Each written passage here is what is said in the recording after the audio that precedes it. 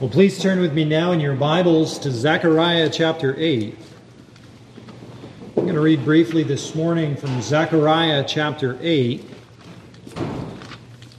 It's there at the very end of your Old Testament. Not the last book, but the second to last book. Just before Malachi, just before Matthew. I'm going to read from Zechariah chapter 8, beginning in verse 7. And I'm going to read down through verse 23. Zechariah 8, verse 7 through 23. Zechariah has been called by the Holy Spirit to go and preach to the returned exiles. They are there in the land of Jerusalem rebuilding the temple. But they have lost heart. They've been distracted. They've been discouraged. And so Haggai and Zechariah have been sent by the Holy Spirit to stir them up, to return them to the work of building the temple. And so Zechariah, in the first half of his book, has a series of visions intended to encourage the hearts of the people, that they would give themselves to the work. Now, here in the second half of his book, he has a series of sermons, as it were, in which he has a word from the Lord, which he preaches to the church to encourage them to do the work. Here then, Zechariah chapter 8, verses 7 through 23.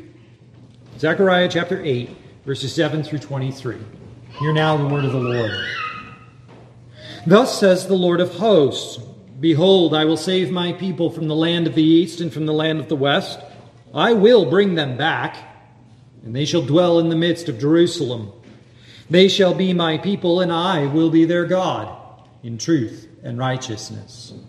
Thus says the Lord of hosts, Let your hands be strong, you who have been hearing in these days these words by the mouth of the prophets, who spoke in the day the foundation was laid for the house of the Lord of hosts, that the temple might be built.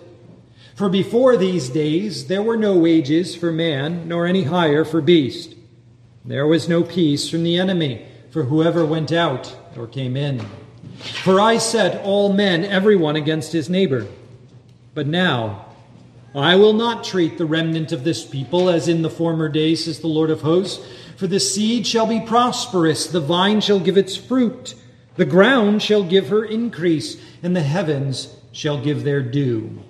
I will cause the remnant of this people to possess all these, and it shall come to pass that just as you were a curse among the nations, O house of Judah and house of Israel, so I will save you, and you shall be a blessing.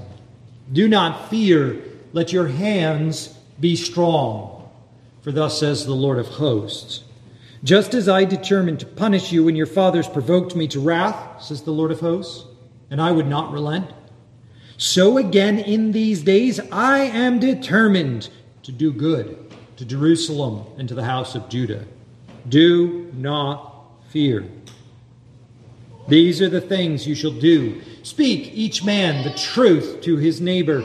Give judgment in your gates for truth, justice, and peace. Let none of you think evil in your heart against your neighbor, and do not love a false oath. For all these are things that I hate, says the Lord. Then the word of the Lord of hosts came to me, saying, Thus says the Lord of hosts, the fast of the 4th month, the fast of the 5th, the fast of the 7th, and the fast of the 10th shall be joy and gladness and cheerful feasts for the house of Judah. Therefore love truth and peace. Thus says the Lord of hosts, Peoples shall yet come, inhabitants of many cities. The inhabitants of one city shall go to another, saying, Let us continue to go and pray before the Lord and seek the Lord of hosts. I myself will go also. Yes, many peoples and strong nations shall come to seek the Lord of hosts in Jerusalem and to pray before the Lord. Thus says the Lord of hosts, in those days 10 men from every language of the nations shall grasp the sleeve of a Jewish man, saying, Let us go with you, for we have heard that God is with you. Amen and amen. The prophet is not ignorant of the great challenges the church faces in building the temple. Throughout this little message, he lists off the challenges that surround them in which they have enemies who are actively resisting the building of the temple. You can read of that in Ezra and Nehemiah. There are those who wish to oppress the church, who wish to keep us from engaging in our ministry and our service to others. But also, this prophet acknowledges there are problems within us, that there is strife and discord and injustice among believers, that they afflict and hurt one another and keep us from working together for the kingdom. But Zechariah also notices that the church is small. We are few in number. We are weak and not fit for the task. And yet, against all these challenges, Zechariah offers us one profound and sufficient hope. We have God. God is on our side, and He is determined to build His church. He is determined to save sinners. He is determined to reach the ends of the earth with His gospel, and no one and nothing, not our sin, not our enemies, not our weakness and our insufficiency, which has been so evident, can stop Him from saving sinners and sanctifying saints. He shall surely save. With this confidence in our hearts, turn with me to Acts chapter 17. We're going to see this same principle played out in Acts 17, that there is nothing in Thessalonica or in Berea that can stop the gospel from building the church of Jesus Christ. This morning's sermon is from Acts chapter 17, and I'm going to read verses 1 through 15. Acts chapter 17, verses 1 through 15. Here again, the word of the Lord. Now when they had passed through Amphipolis and Apollonia, they came to Thessalonica, where there was a synagogue of the Jews. Then Paul, as his custom was, went into them and for 3 Sabbaths reasoned with them from the Scriptures, explaining and demonstrating that the Christ had to suffer and rise again from the dead, saying, "This Jesus whom I preach to you is the Christ." And some of them were persuaded. And a great multitude of the devout Greeks, and not a few of the leading women, joined Paul and Silas. But the Jews who were not persuaded, becoming envious, took some of the evil men from the marketplace, and gathering a mob, set all the city in an uproar, and attacked the house of Jason, and sought to bring them out to the people. But when they did not find them, they dragged Jason and some brethren to the rulers of the city, crying out, "These who have turned the world upside down have come here too. Jason has harbored them. These are all acting contrary to the decrees of Caesar, saying there is another king, Jesus." They troubled the crowd and the rulers of the city when they heard these things. So, when they had taken security from Jason and the rest, they let them go. Then the brethren immediately sent Paul and Silas away by night to Berea. When they arrived, they went into the synagogue of the Jews. These were more fair-minded than those in Thessalonica, in that they received the word with all readiness, and searched the Scriptures daily to find out whether these things were so. Therefore, many of them believed, and also not a few of the Greeks, prominent women as well as men. But when the Jews from Thessalonica learned that the word of God was preached by Paul at Berea, they came there also, and stirred up the crowds. Then immediately the brethren sent Paul away to go to the sea, but both Silas and Timothy remained there. So those who conducted Paul brought him to Athens, and receiving a command for Silas and Timothy to come to him with all speed, they departed. Amen. Amen.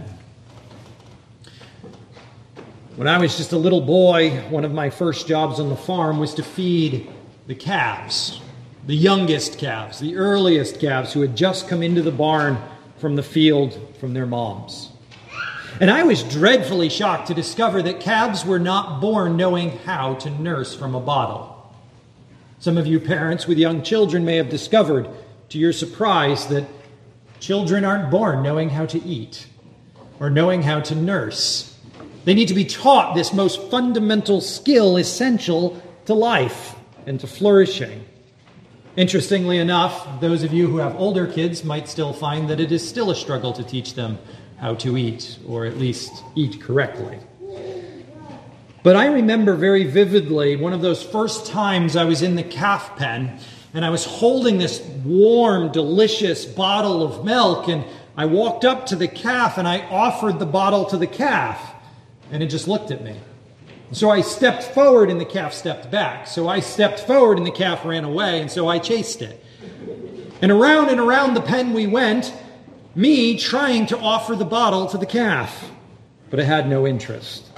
Finally, I maneuvered the calf into the corner of the pen and trapped it so it couldn't run away anymore, and I stuck the bottle in its face, and the calf turned its head this way, and so I stuck the bottle over there, and the calf turned its head this way, and so I stuck the bottle over there, and finally I managed to get the end of the bottle right up against its nose. And wouldn't you know it, she just head-butted the bottle right to the floor. Finally, in frustration, I turned to my dad and I said, "How do you get the dumb calf to drink the milk?" He looked at me with his big smile and a twinkle in his eye and said, "You have to convince the calf there's milk in the bottle." And he picked up the bottle off the floor and he showed me how to drip milk out of the end of the bottle onto the nose of the calf so that it licks its nose and connects. Warm, yummy milk is in that bottle. My friends, we have a loving, patient Father who knows how to draw us through our sin, through our sorrows, to his healing grace, who knows how to drip into our souls his love, so that we might endure to the end, that we might be built up and nourished into the image of his Son, sanctified and made holy through every sin and sorrow, ready for heaven. You see, the truth of God for us this morning, the good news from our text, is that Jesus makes all things new. Jesus is renovating the heavens and the earth. And even closer to home, he's renovating you. Jesus is making all things new, especially you. And so, my friends, let us share his scriptures with one another. Let us share the scriptures in our relationships, in our marriages, in our homes, in our friendships, and especially in the membership of the church. Let us be faithful to share the love and grace of Jesus Christ, knowing that through his ministry to us and through us, he is making all things new. Let's look at our text this morning. I want to begin by noticing that Paul and Silas and Timothy are journeying on from Philippi without Luke. Do you see the change in the pronouns there? Going into Philippi, it was we. Coming out of Philippi, it is they. Luke has remained in Philippi. This becomes significant when we arrive in verses 14 and 15, so I'll let it be. For now, we notice that Paul, Silas, and Timothy arrive in Thessalonica. And there, according to his custom, Paul steps into the pulpit of the synagogue and begins, as he has always done, with reaching the Jew first. He reasons with them from the scriptures on 3 consecutive Sabbaths. He explains to them and demonstrates to them one simple truth. The Christ had to suffer and rise again. Announcing to them, proclaiming to them that this Jesus of Nazareth was in fact that Christ. The Christ who had to suffer and rise again. My friends, this remains the cardinal truth of human history. It is a striking one, but news so good we must not pass it over. You see, Jesus had to suffer. It was a necessity. We have not fully grasped who Christ is or what he has done until we have grasped the utter necessity of his sufferings. Our tears cannot atone for our sin. The great grief that we feel, the guilt and the shame that washes over us, does not purchase for us forgiveness. As the Puritans liked to reflect long ago, even the tears of repentance need to be washed in the blood of Christ. My friends, we were conceived in sin, Psalm 51. We were born in sin, Romans chapter 3. We are a ruined creature, and we must have a sinless Christ who suffers for us. He had to. We couldn't pay the price ourselves. Our sin has so greatly indebted us to the glorious God in his holy wrath that we could not have possibly appeased him or purchased his love. We were conceived objects of wrath. We have grown up objects of wrath. We have walked contrary to his grace and despised his love. Who here has come into this room sinless today? I don't mean the sins that have washed over you this week. I mean the sins that have soaked your soul this morning, that have soaked your soul since this service began. My friends, we are in need of a Christ to suffer for us. But so too we are in need of a Christ who will rise from the dead for us. It is a startling thing that after all our centuries on this earth, the one thing humans haven't overcome yet is death. It is striking, isn't it? For all of our medical advancement, we can produce a vaccine in under a year. We haven't found a vaccine for death yet. We can do extraordinary things with medicine, with technology, but we cannot cure death. We cannot bring life from death. We need Jesus. Paul stands up in the pulpit Sabbath after Sabbath. You need Jesus. There is no other truth. There is no greater truth. This is the beating heart of the good news. That we need Jesus, and in Jesus we have the Christ we need. This Jesus whom Paul preached is that Christ. He did come and suffer for you. He did come and die for you. He was indeed raised from the dead for you. In him is life and life abundant. But Paul was not merely content to make known this truth, to simply announce this truth. Notice again Luke's verbs, that he reasoned with them. There was an engagement in which they exchanged ideas, in which they set forth their questions and their curiosity. This gospel presentation wasn't simply a monologue.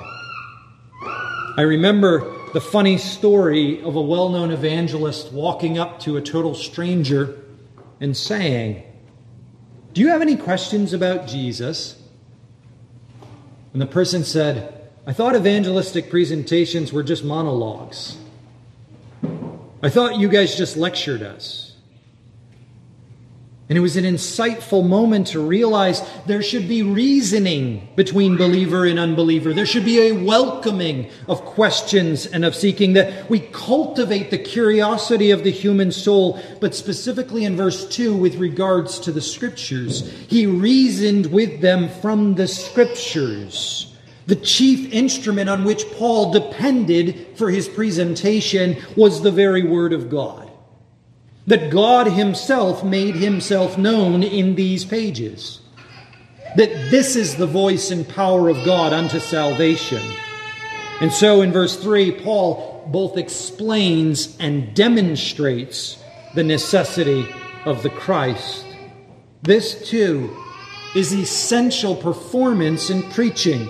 In fact, I remember sitting in my seminary class, and Dr. Pruto would say, when you make a point, and this is kind of weird because I'm giving away some of my infrastructure, so we'll see how many of you guys can't get past this distraction. Every point should follow this pattern. Explain it, illustrate it, and apply it.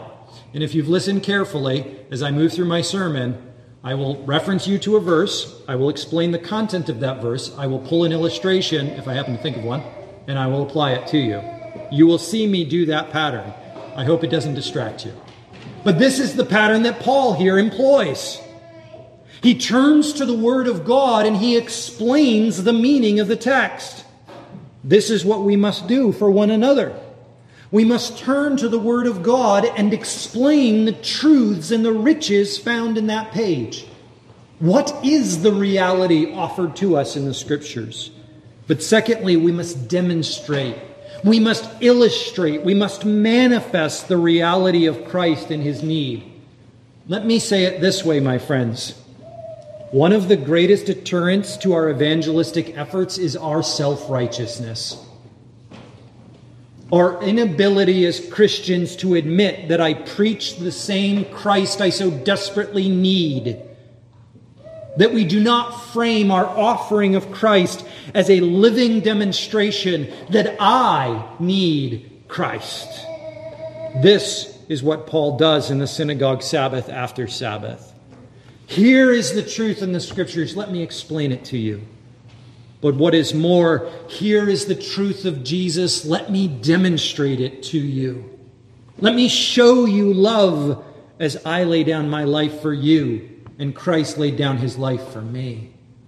As I show you my need and confess freely my weakness, my sinfulness, that we together would grasp, I have found Christ. In the words of Charles Spurgeon, which I've so often quoted, we are beggars telling beggars where to find bread. My friends, let us demonstrate our need for Christ, that we might have standing to demonstrate to others their need for Christ. By employing the Word of God to preach the necessity of Jesus, Paul wins some. In verse 4, it says that some of them, meaning specifically the Jews, were persuaded. Not many, not all, but some. He got some of the Jews to be persuaded from the Word of God that they needed Jesus. But secondly, he persuaded a great multitude of devout Greeks, the God-fearers, the Greek speakers who hadn't gone the full distance of becoming a Jew. They were there in the synagogue, permitted to listen and to worship as devout God-fearers and Greeks. And it was they who received powerfully and persuasively the preaching of Paul. And Luke throws in there, not a few leading women. That among the devout Greeks, most prominently was a powerful movement of the Spirit among the leading women. And they would switch sides, these devout Greeks, especially the leading women, and they would join Paul and Silas, being united to the church and embracing the mission of making Christ known. But what is the difference between them? What is it that makes it but a few Jews, but so many Greeks, especially leading women? Luke leaves the distinction to our theology. It is the sovereign Holy Spirit who has selected in whom He will work. You see, this is the call, that we should preach broadly to all who will listen, because we do not know which ones will answer. We command all, come and worship, because we do not know which ones will come. We say to all, here is the love of God in Christ, because we do not know which ones will come. We rest on the work of the sovereign Spirit by opening up the Scriptures, explaining them, demonstrating them. The Spirit is pleased to empower those Scriptures to the salvation of sinners. Where does the strength lie? Where does the power lie? In that union between the Word and the Spirit. That the Spirit of Christ and the Word of Christ should in sweet harmony and concert with each other produce such a melody that sinners would be drawn to repent. This is what Paul exemplifies for us, my friends. That we too would believe that the Word of God works to bring about salvation. That we would believe that the Spirit of God is pleased to bless the Scriptures to salvation. The reason this is so imperative to us is I fear that if you are anything like me, you are so often tempted in your marriages, in your parenting, in your friendship, to degrade yourself to believing that it is your shrewd, cunning, clever conversation that will win the day. That you will fall into the pit of believing that it is your eloquence, of believing it is your passion, of believing that it is your obedience. How many of you have fallen prey to that age-old game in relationships where you say, look at how much I have done for you and how little you have done for me? And my friends, such an exchange is not the gospel. Indeed, Christ has called us to bear a cross, to sacrifice ourselves for one another, and the persuasive power of the gospel is not in our self-righteousness. The persuasive gospel is not found in our obedience, our eloquence, our passion. It is found in the simple truths of Scripture set forth in the Spirit's power. This is a humbling thing, especially for a preacher, because I'd love to believe that my learning can make you a Christian. I'd love to believe that my well-prepared sermon is what it takes. But my friends, it is not so. It is the Scriptures under the power of the Spirit, and of this we must be persuaded if we are to sanctify our spouse, if we are to sanctify our children, if we are to sanctify our co-workers and our neighbors. We do not lay on them the law and demand them obedience. We serve them Christ and wait for the Spirit to persuade them. Sadly, as we have ourselves tasted and seen so many times in our lives, not everyone is persuaded. And indeed, to the contrary, in Thessalonica, those who are not persuaded become envious in verse 5. And they are both envious and evil, being jealous of Paul's popularity, being jealous of his success among the Greek speakers. He and the evil ones proceed into the marketplace to gather up a mob and to bring about a riot and to go and to attack the house of Jason, hoping to land on Paul and Silas and Timothy. They are unable to do so. They are not there for reasons unknown to me. So instead, their hands fall on Jason and some of the brethren who are gathered there. It is likely that Jason's house is not merely the hotel, or perhaps not even the hotel at all, but the church building. Jason's house is likely where there is prayer and worship. They invade that sacred service. They seize Jason and the brothers and drag them into the marketplace screaming. These ones have given shelter and welcome. Indeed, they have given a foothold to these men that we wished to find. They have two causes to their violence, two reasons in which they are so desperately opposed to Paul's preaching.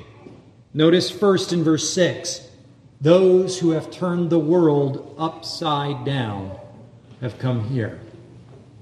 There is a violent reaction to the gospel because, as this crowd in Thessalonica understand all so well, the gospel turns the world upside down. Interestingly enough, one of my children in family worship this last week observed, it actually turns the world right side up. But of course, if you're addicted to this upside down world, it feels upside down. Or as Rosaria Butterfield called it, it's a train wreck. Our world comes smashing into the cross of Christ. And everything we have built based on our ego, based on our pride, based on our self-seeking, falls to ash and to dust.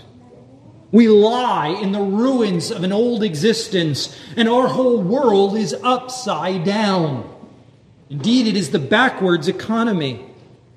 For years now, this American nation has built all of its enterprises on the belief that self-seeking is good for everyone. It has been rooted into the fiber of us. And yet, my friends, we are here as Christians to turn the world upside down. It is service to others that is so good to the economy. It is service to others that is so good for the civic order. If only we could have those in power and those under power dedicated to the well-being of others and not the seeking of self. What a world upside down we would have. What a tremendous experience. And yet it is frightening. It is frightening to put your existence and your well-being in the hands of others, and to seek not yourself, but the well-being of others. The world is upside down, and it is frightening. This is what the good news does to you. It forbids you from self-seeking. It forbids you from self-glorifying and all of those natural fleshly appetites that war within us. We are summoned to kill and to slay, and the world looks upside down. It is frightening. And so we react with violence. How many of you find it hard to pray? I remember a pastor in my childhood saying, I wanted to know how vigorous of a prayer I was, so I kept a journal. I kept a record. Day after day after day, I couldn't get over 29 minutes. So great is the weakness of our flesh. So great is the distractions of our mind and our heart. When was the last time you tried to pray for more than 29 minutes? Let alone tried and failed. The world upside down is a perilous place in which we live not for ourselves, in which we don't give ourselves relentlessly to the siren call of this city that says, work, work, work until you're dead. I've heard it too. And my friends, it is not what Christ calls us to.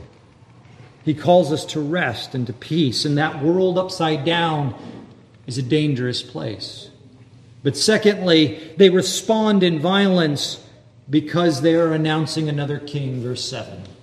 Likewise, the crowd cries out, they have come here acting contrary to the decrees of Caesar, saying there is another king, Jesus. They rightly understand that Paul and Silas and Timothy are not merely Romans. They are also citizens of a heavenly kingdom, with a superior loyalty to which Caesar must bow and to which Caesar must bend. There is a conviction that Christ is King of kings and Lord of lords. And this is contrary to the law and order of the world today. My friends, we are coming nearer and nearer that day, are we not? We are already beset by this question, are we not? Shall we heed the decrees of Caesar? Or shall we proclaim there is another king, Christ, and for him we will live, for him we will love, and for him we will die? I beg you to be warned of two things. First, do not be afraid. Do not be unaware. Know that the coming conflict between America and the church can be averted, but if it is not, the church will win. Christ will triumph. The decrees of Caesar fall before the commands of King Christ. But secondly, my friends, I also urge you, beware. We don't fight this fight with loud cries in the streets. We do not use the weapons of this world against them. We use the tools of the kingdom, which are love and grace.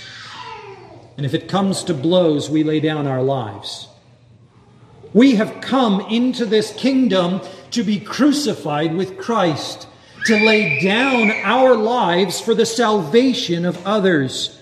To say that Christ is my king and Caesar is not to take up arms against Caesar.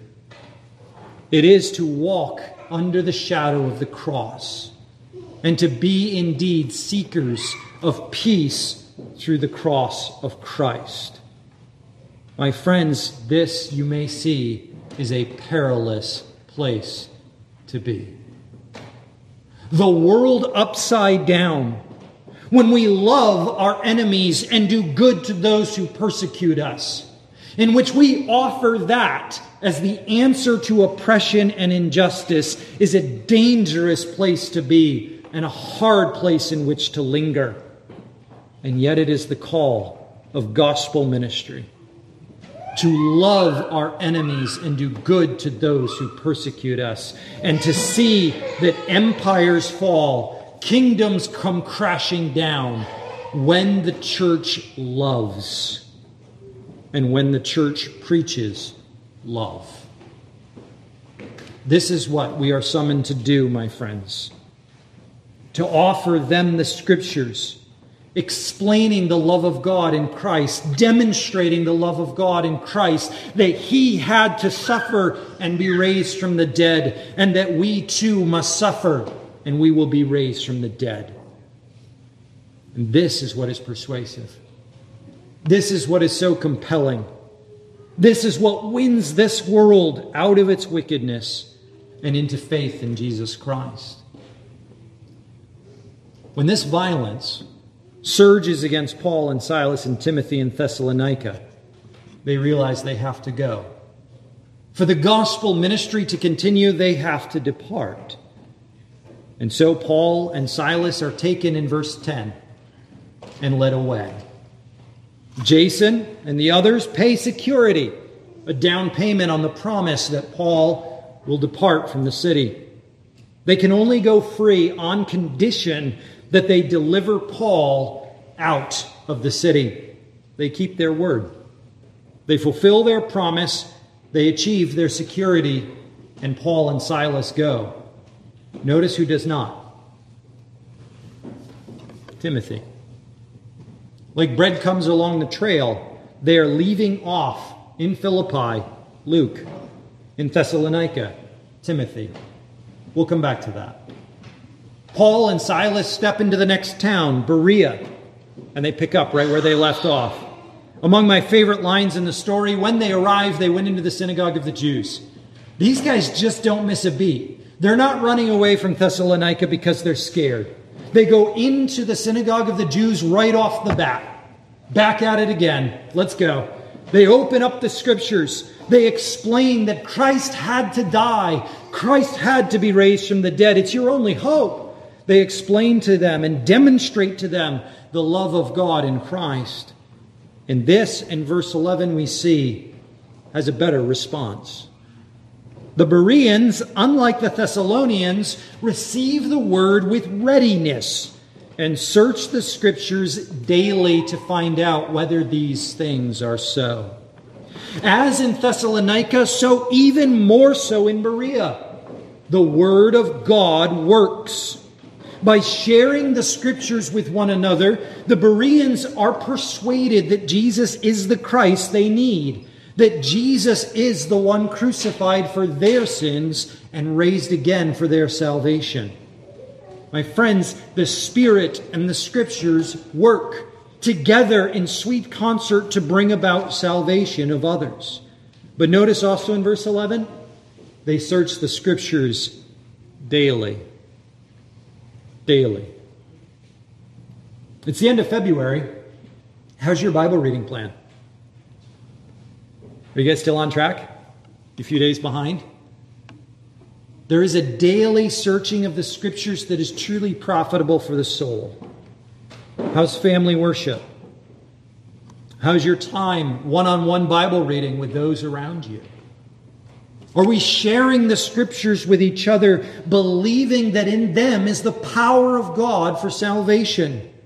Are we serving the Scriptures to one another, believing that indeed in them the Spirit works to sanctify and to save? We see it. It happened in Thessalonica. It happened in Berea. That those who were willing to search the Scriptures found what they were looking for. We may sing again and again with that great Irish band, I still haven't found what I'm looking for. But I submit to you it is only because we have not looked in the Word of God.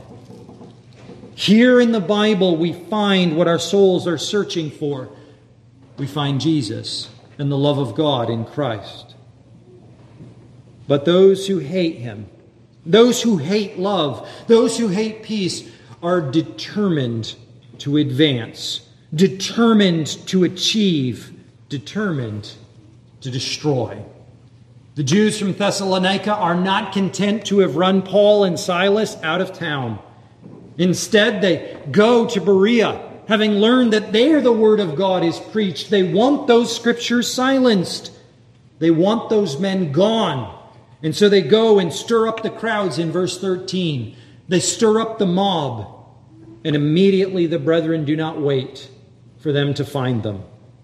In haste, they seize Paul and they race him off to the coast and stick him on a boat and send him down to Athens that he might be free, that he might be safe. But notice the breadcrumbs fall again, as this time Silas is left behind in Berea. This time Paul goes alone to Athens, which very often when you're reading through this text merely sets the stage in our mind for Paul's experience in Athens. But we must also look backward and see the significance of Paul leaving behind a piece of his team in every city. That there would be one there who would continue in the face of opposition to preach the gospel, continue to hand out the word of God and the good news of Jesus Christ, continue this program of renovation by which all in those cities are made new, in which Philippi will become a city of God and not of man, in which Thessalonica and Berea will transfer allegiance from the Roman Empire to the divine kingdom of Christ. There remains this heavenly messenger as a toehold, as a root in that community to bring forth the bubbling and boiling love of Christ until all that city is aflame with Christ and the knowledge of Christ. Here again in Berea, Silas is left. Paul from Athens calls to them. Let them come, he says, sending the command back in verse 15. With all speed, let them come. But it raises the question, why did they remain in the first place? Why did they stay? My friends, on this Lord's Day, I submit to you at least one reason. Because Jesus knows how to drop grace into your life. Because Jesus knows how to leave footsteps of love in your soul. Because Jesus knows how to give you just enough to keep you going, to build up his church, to advance his kingdom. I know we are weak. I know we are weary. I know we are tired. Or maybe it's just me. But Jesus knows how to get us through. He knows how to deliver us safe into heaven. He knows how to sanctify that spouse, how to save that child, how to bring salvation to that coworker, that neighbor. And little drops of grace are left in your life to remind you of that truth. Why is the sun so gloriously beautiful today? Because there's a drop of love from the sky from your Father for you. Why is this bread and this cup set before you? Some of you saw this coming. Because here are the crumbs from your Father's table, sprinkled along the road of your life to remind you, I love you. No, you're not listening to me. I love you. And next month you come back to the table and he says, you're still not listening to me. I love you. And I will drag you with my love through every sin and every sorrow until you are safe in my arms in heaven at last. And he says it not to you merely as an individual believer. He says it to this congregation, which is why we partake together. Because here is for us the crumbs and the drops our soul needs. He loves you. He will make all things new. He will win. And so, my friends, let us share together these scriptures of love. Jesus makes all things new. So let us share his scriptures with one another. Please pray with me. Our Father in heaven, we give you thanks for this good news this morning, that the world is full of your grace, and that these scriptures are full of your love, and that this table is set with your mercy, that we this day might feast on the peace of our God, that we, like the elders of old, might ascend the holy mountain and see God and eat and drink. We thank you, O God, that in the blood and under the blood of Christ, you do not lay your hands on us, but indeed welcome us with open arms. And you set us a seat at this table, and you serve to us the sweetness of our Savior. And you whisper, and you shout, I love you. O Father, let these doubting hearts today believe. And let these, O God, shivering minds find faith.